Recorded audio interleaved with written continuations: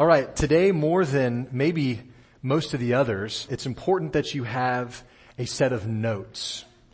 So if you did not grab some sermon notes on your way in, I would encourage you to stand up and go get some now, because there's things on there that I'm going to reference that we're not going to go through every bit of together, that you're going to have to kind of take a little bit of time and look through.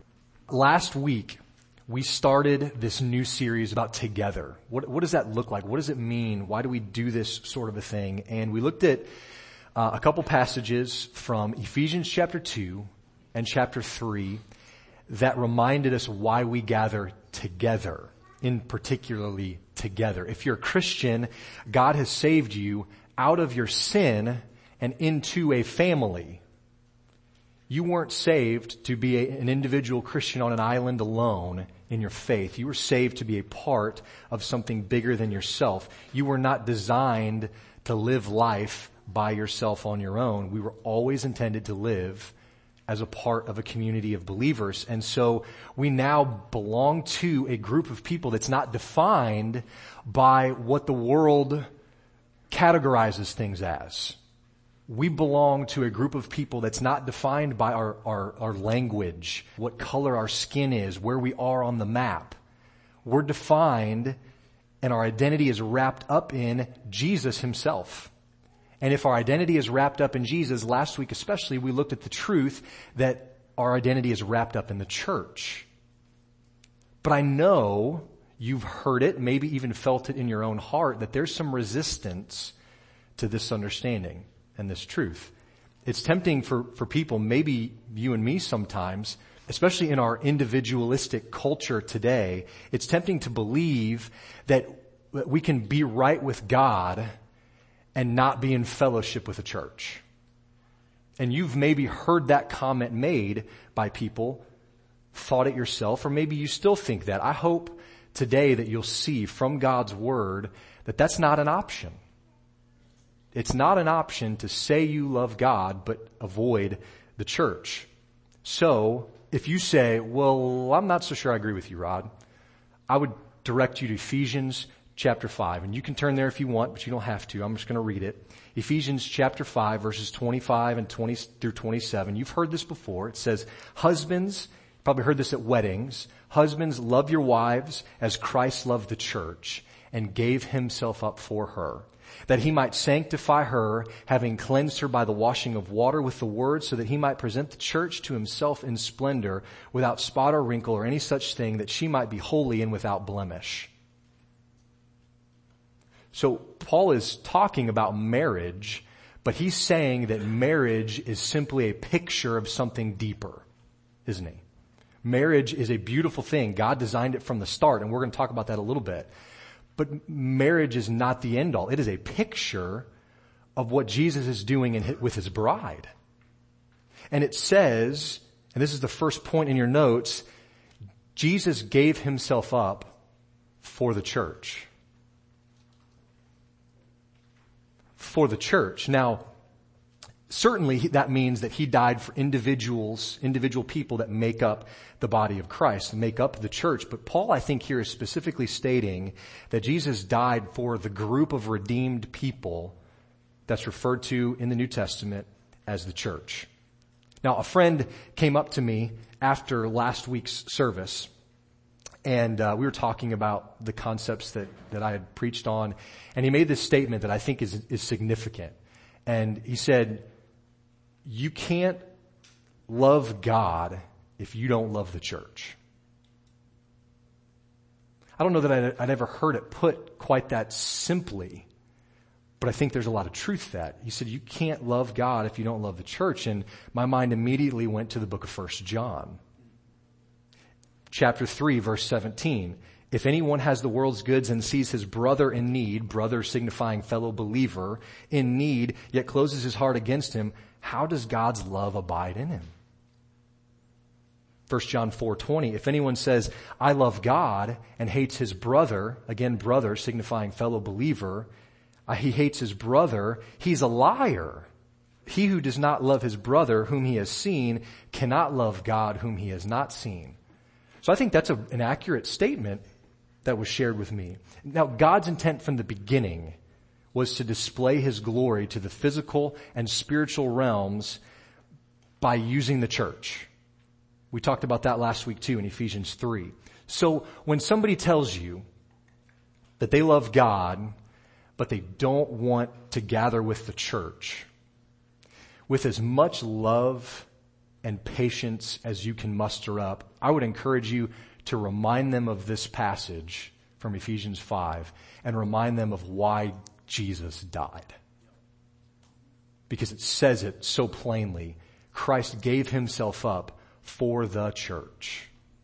That church is the redeemed group of God's people. I would also maybe follow up with some other questions. You could ask this person who's saying, well, I love God, but I don't want to be a part of a church. You might say, well, do the people in the church sin? Well, sure. Well, do you sin? Of course. Okay. Well, did Jesus die for your sins? Yeah. If I put my faith and trust in him, absolutely.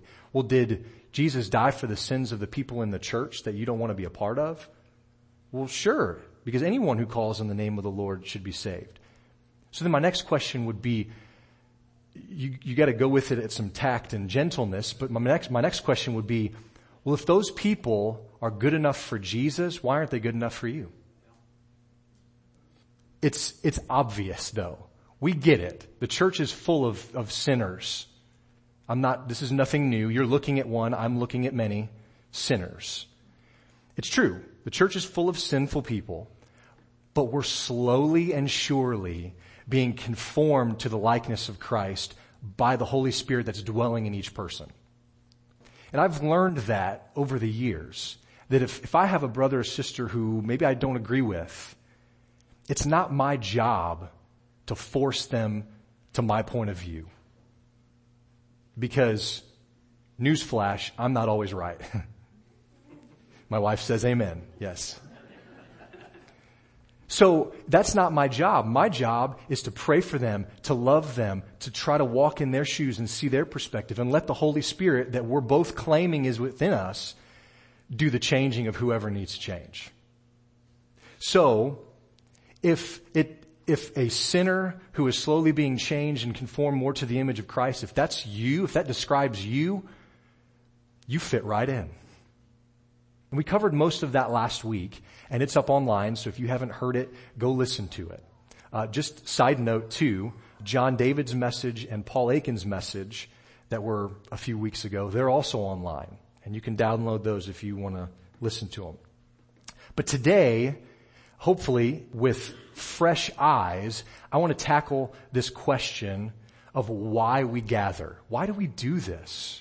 Why do we get together? Well, the simplest version is we get together on Sundays because we believe Jesus rose on a Sunday, and that's why we celebrate. And that's why we gather. That's why we call it the Lord's Day.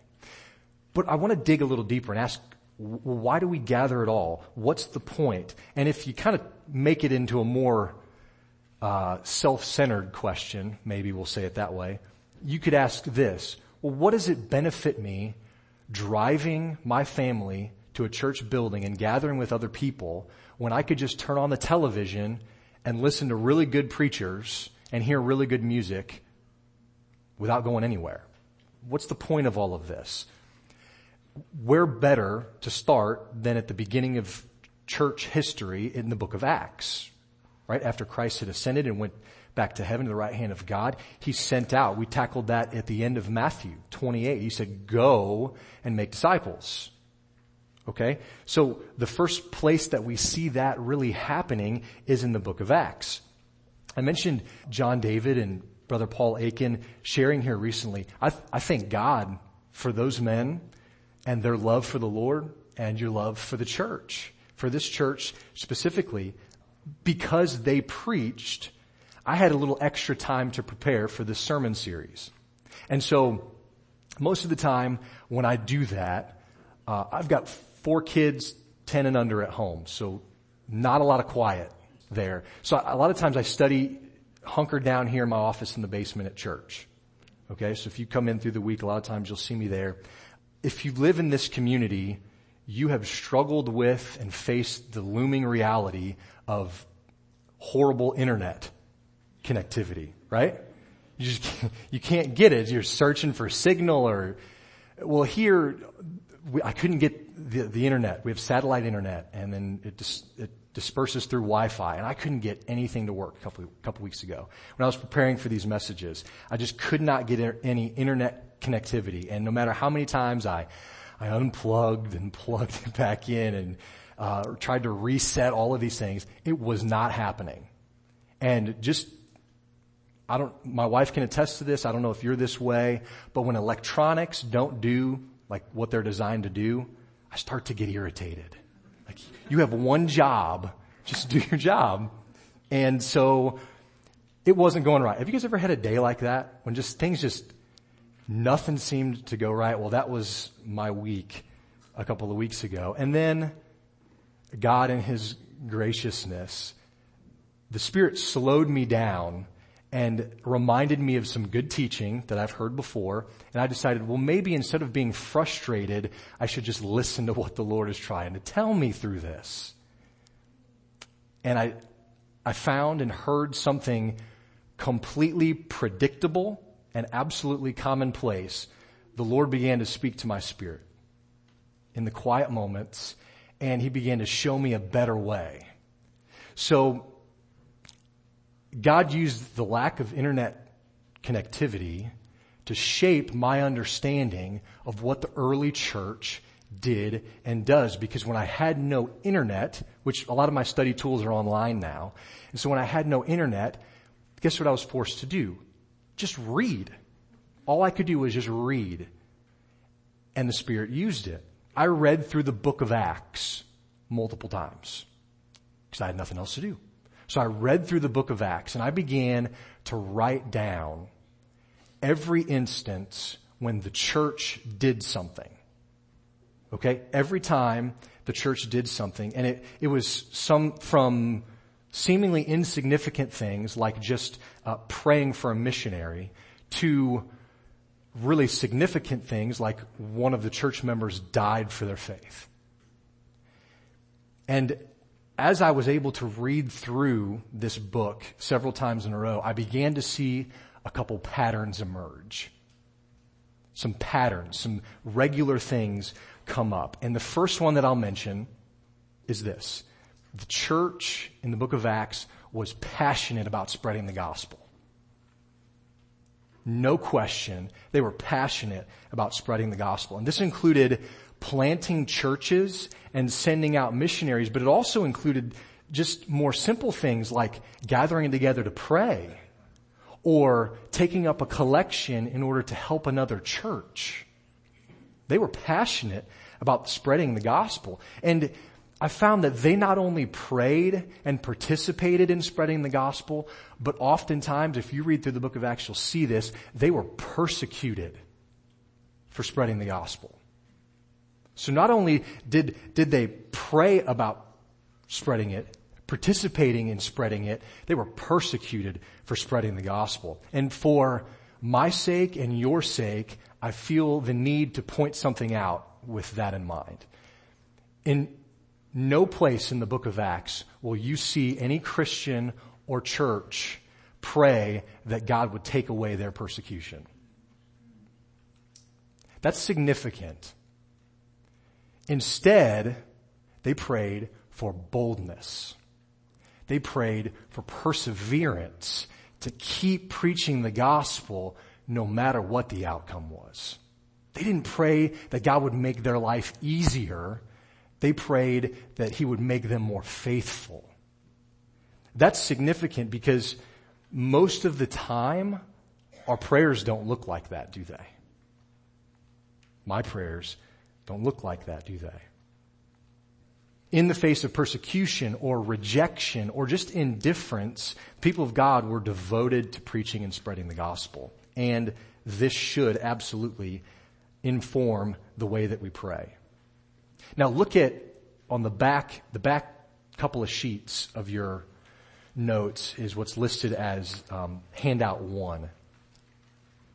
These are the instances that I wrote down, and this is every instance that I could see as I read through where the church did something. I highlighted some of the entries just to make it a little easier to stay together. Sometimes it was a member from a church. Sometimes it was a specific church that was doing these things. I tried to highlight the ones where it was talking about the collective body of believers. So just scan through that really quickly. And you'll notice the one pattern that I saw about how the church is passionate about spreading the gospel in the face of persecution. And I saw another one begin to emerge too. And I think you'll see it in just a moment as well. As I begin to see this next pattern come out, I thought, well, okay, I see this here, but I expanded my search a little bit. And so I started looking through the rest of the New Testament. And I wanted to see if this pattern changed as the church began to grow and emerge. And I wanted to see if any of these patterns changed. In fact, what I found was that they didn't decline at all. They actually increased. This pattern increased and became more obvious as we went. And I'm going to tell it to you, but I want to just make sure we all know this is not revolutionary to my understanding of the Word of God. You've heard this before. I read Acts and the subsequent letters to the church with this question in mind. What was the church doing, or what was it being told to do? And so flip back to, I think, the beginning of the second page of your notes. There's a list. Take a few seconds and just glance over them. Again, I highlighted important parts of this. Look at what the church was doing. Remember, I was asking, what was the church doing, or what was the church being told to do?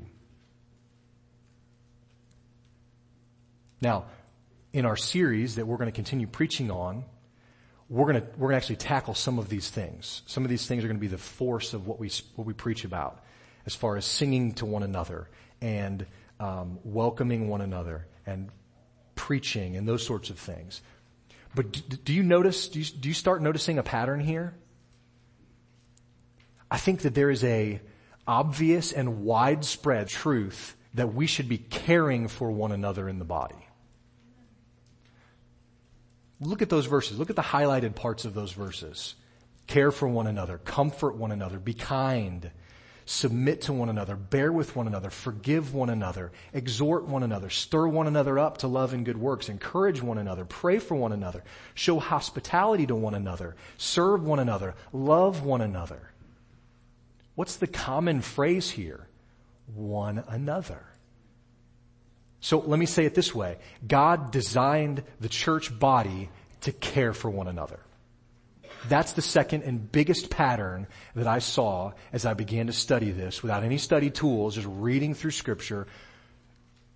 The church had a passion for spreading the gospel, and the church cared for one another well. I was reading the creation story again not long ago, and in fact our VBS took us through part of the creation story this past week. And I noticed something particular that I hadn't really seen before and how it ties into what we're talking about this morning. In Genesis chapter 2, verse 18, God says something that is kind of astounding. Before sin ever entered the world, God said that something was not good. Anybody know what it was? It was not good that man would be alone. Now that's an interesting statement to me. So remember, God created Adam out of the dust of the ground. He didn't create Adam like he created every other animal. People are different. Human beings are different than animals. I feel like I need to say that in our culture today. But he created him perfectly, and everything was good. And yet God said, it's not good that man should be alone. This struck me and kind of confused me. But have you ever thought about that in relation to corporate worship? It's not good for us to be alone. That led me to some things, to some short phrases, and one is this: companionship conquers loneliness. Right? It wasn't good for Adam to be alone, so God made him a helper. Out of himself, God made him a helper. Companionship conquers loneliness, and community is superior to independence. That's not something that's praised in our culture today, is it? Individuality, independence, making your own way, doing it all by yourself, that is what's praised. That's the American way. So to say that you're dependent on someone else almost seems like we're weak. And yet from the beginning, God created people with this need, with this thing. So just to be clear, I'm not advocating that we eliminate individuality. I don't want us all to dress the same and look the same and talk the same and be the same. That's not what God designed for the church either. He designed us to be a diverse set of people, and we should celebrate the diversity that's in our body. That goes against, I think, 1 Corinthians 12, where it starts talking about the parts of the body and the function in the body. If everybody was a hand, we wouldn't know where we're going because we need eyes to see. So somebody's got to be the eye and somebody's got to be the hand, and Paul goes into detail. We need one another. And so I'm not saying scrap individuality. What I'm saying is, even though you may not like it or feel comfortable with being a part of a group, you were designed with an innate, indwelling need for the body of Christ, for other people, for community. And I believe God points this out in the very first person he ever made. It's not good that man should be alone. What's so incredible about this to me is that God said it before sin had ever entered. Before Adam's heart was ever darkened by sin, when he enjoyed unbroken fellowship with the Creator, God said it wasn't good. So that leads us to a couple of questions. Well, what was not good about Adam's experience with God? He had unrestricted communion, walked with God in the cool of the garden every day. He didn't have this God-shaped hole in his heart that sin has brought about in the rest of us. So the question is, well, was God not good enough? Was God not enough for Adam, that he needed something more? God created him, said that it was good, but when he created Adam by himself, he said it wasn't good. So, whoops, did God mess up? Was there an error here? Did he have to go back and fix it by taking one of Adam's ribs and making woman? No, I don't think that's the case. Let's think deeper about this. If we reflect on the rest of the creation process, we see that God was actually more than enough for Adam. That's why he created everything. That's why he created the earth. He created everything out of nothing. He didn't just use parts of other things to make something new. It all came into being by the words that he spoke. And so, in understanding, well, why was it not good then? If God was enough, why was that a problem? There's a quote, I think it's in your notes, a writer at desiringgod.org, a guy named John Bloom, I think helps us in this. He says, the ultimate point was not that God wasn't enough for all of Adam. It was that Adam wasn't enough for all of God. One human could not enjoy God as much as many humans together. And so, when it comes to seeing and savoring Jesus Christ to the fullest, I would echo this statement from Genesis 2:18 that it's not good for man to be alone. How many times have you come to church frustrated, down, lackadaisical in your walk with the Lord, and a brother or sister who is here helped snap you out of it? That happens regularly in a healthy church because iron sharpens iron. And so Christians enjoy God to the fullest in community with one another. And I see this more and more in the New Testament. That's why God designed us to do life together. I think we most accurately reflect God's good design for the church when we enjoy Him together. And that's why it's not good for man to be alone, even in the congregation.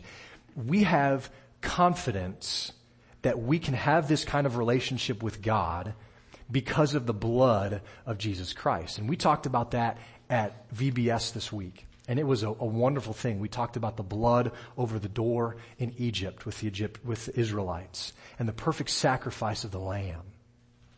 We talked about the tabernacle and the sacrifice of the priests. And we talked about Jesus and the one and only sacrifice that's good forever.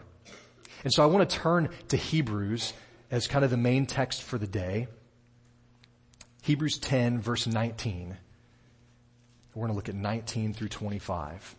Hebrews 10, 19 through 25. Therefore, brothers, since we have confidence to enter the holy places by the blood of Jesus, by the new and living way that He opened for us through the curtain, that is, through His flesh, and since we have a great high priest over the house of God, let us draw near with a true heart in full assurance of faith, with our hearts sprinkled clean from an evil conscience, and our bodies washed with pure water.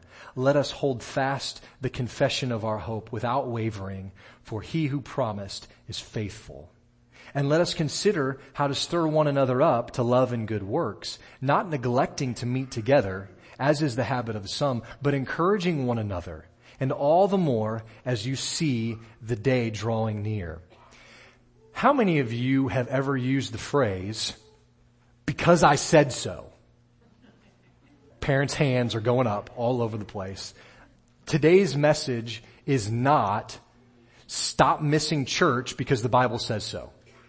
That's not what I'm saying. I mean, it's kind of what I'm saying, but it's not what I'm saying. Because I don't think that would be super helpful if that's where we left it. If I just came up and said, the Bible says, stop missing church, the end. If we look harder at what these verses are saying, we see so much more than just a big, because I said so from the Lord. Right? I mean, He says in verse 25, don't neglect meeting together as is the habit of some. It's not a suggestion. Don't do it. It's a command. Don't miss church if you can help it. But that's not God just saying, well, stop missing church. There's a reason for it. There's a purpose in it, and He sets it up in a particular way. And if you look back at 19, 20, 21, 22, 23 of Hebrews chapter 10, we see that we have this command because of Jesus' sacrifice. We are able to gather together regularly because of the blood of Christ, because He sits as our high priest. Through the tearing of His flesh on the cross, this verse says, through the tearing of His flesh on the cross, He has torn also the curtain in the temple, taking away the dividing wall between God and man, removing what was necessary for thousands of years in Old Testament and even some New Testament sacrificial system. Jesus' sacrifice has done away with that. And now, as our new and permanent high priest, Jesus cleanses sinners by His blood and removes the stain of sin through His sacrifice. All praise be to God. And because of this wonderful news, that's what sets up now what we're told to do. And I believe there's 5 things in these verses that we're told to do. Look at verse 22. Because of Jesus being our high priest and us being cleansed by His blood, we are to draw near to God with a clear conscience. Verse 23, we are to hold fast to the confession of our hope, the sacrifice of Jesus. Hold fast to that confession without wavering. Verse 24, we're supposed to stir one another up to love and good works. The first part of 25 says we're supposed to continue meeting together. Don't make a habit of missing. The last part of 25 says encourage one another more and more. Because we've been covered by His blood, we can do these things. We should be doing these things. But look at how it's written. Look at the pronouns that the author of Hebrews uses. They're not singular. It doesn't say you. He says we, us, our. These are plural pronouns because they refer to more than one person. Not only that, the author here uses terms like brothers, sisters, one another, together. Guys, this text is supposed to be read with a group feel to it. Multiple people, togetherness. Why do we gather together regularly? What's the point of doing this? What can we get from physically gathering with the church that we can't get from watching TV? It's this: real community. Realness. Real church. The church is not just a bunch of know-it-alls and better than thous. Some people think so.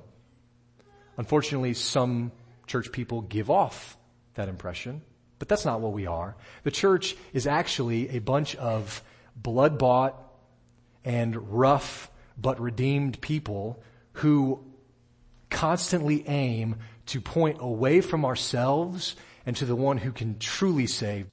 So, let's apply this. What would it look like? What would it look like if we lived out the content of this passage in the context of the body of Christ?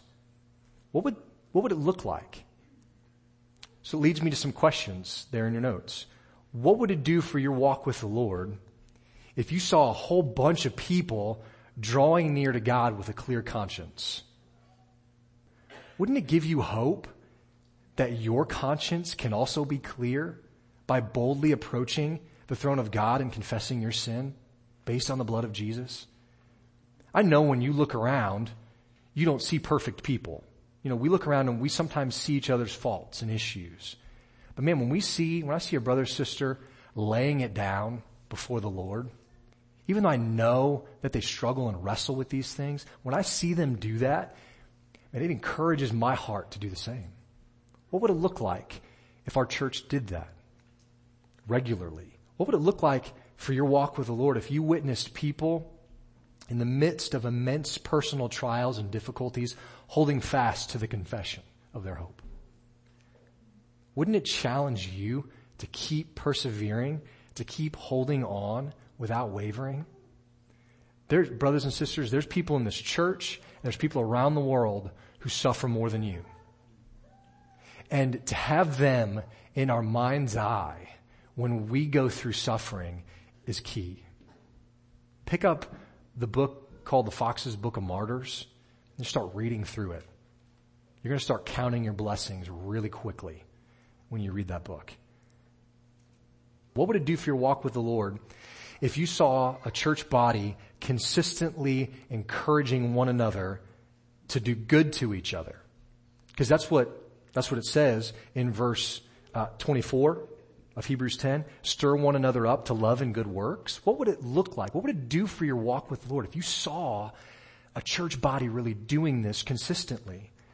So I don't know how often it happens, but have you ever walked into a conversation where people are talking and you walk into the conversation and everybody stops talking? It's a little uncomfortable. And you begin to think, well, what were they talking about? Unfortunately, there's too much of the time. It's probably something that they shouldn't have been talking about. Wouldn't it be so encouraging if you came into a conversation like that and instead of the conversation ending, they just wrapped you in and you realized that they weren't talking about the latest gossip about someone, but instead they were planning how to bless or serve somebody? Wouldn't that totally change how you see what the purpose of the church is? Guys, not just our church, but churches in America, seemingly in every area, have a habit of becoming preoccupied and upset about really lesser issues. And we begin to fight and quarrel. The Bible explicitly tells us not to, and yet we find ourselves doing that.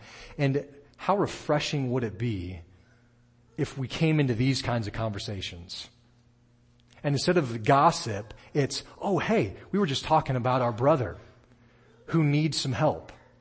Would you like to be a part of helping them? Would you like to be a part of blessing them?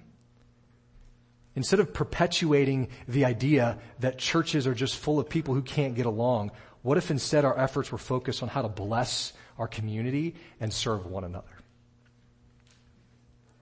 The last question there, what would it do for your walk with the Lord if you were a part of a group of people who were known not by the way they tear each other down, but how well they encourage one another? Wouldn't that be refreshing? Wouldn't that be fantastic? Guys, there's nothing stopping our church from doing or being any of these things. Jesus Christ has done everything necessary for us to function in this way. Everything. In Christ alone, we have access to the Father. And since we have such a great high priest, it says here in verse 19, 20, and 21, because we have such a high priest, we can hold fast to our confession. We can stir one another on to love and good works, and we can constantly encourage people in our community. And we ought to be. When we do these things together as the body of Christ, the world then begins to see the wisdom of God lived out that we talked about last week in Ephesians 3. When the church body functions in this way, because of Jesus and his death on the cross, we have the ability then to encourage one another, not tear each other down, the ability to come boldly before the throne of God. Jesus has done it all. No one here is naive enough to think this will be easy. So I just want to make this last statement. We know that it's sometimes going to be harder to do this together. But I believe the Bible teaches us, God assures us, that it will be better together. The church is not going to always do it perfectly here on earth. But when we do it together, we more perfectly reflect who we want to be and who God has designed us to be. And so, brothers and sisters, as we continue in this series of what do we do when we get together, I hope that you understand and see, not in a legalistic, check the box, off your list of things to do, go to church, knock those 2 hours out, now I can go get back to doing what I want. Not church attendance in that way, but a vital part of a growing faith community. That's what we are. Why do we do this together? Well, because God said so, but on a more real, genuine level, because he designed us to be this way. It's not good for you to be alone and try to run this race by yourself. We run it together, and we're better together. Let's pray. Lord, you have designed us to care for one another. I'm convinced of that from your word. And I pray that as a church, we are more and more convinced of that we're designed to do this together, not alone. We need one another, even when we prefer to go it alone. Pull us up short, Lord. Help us to be sensitive to the needs of one another, that we can see and encourage and love the way that you've prescribed the church to love one another. God, we can only function this way because we have a great high priest in Jesus Christ.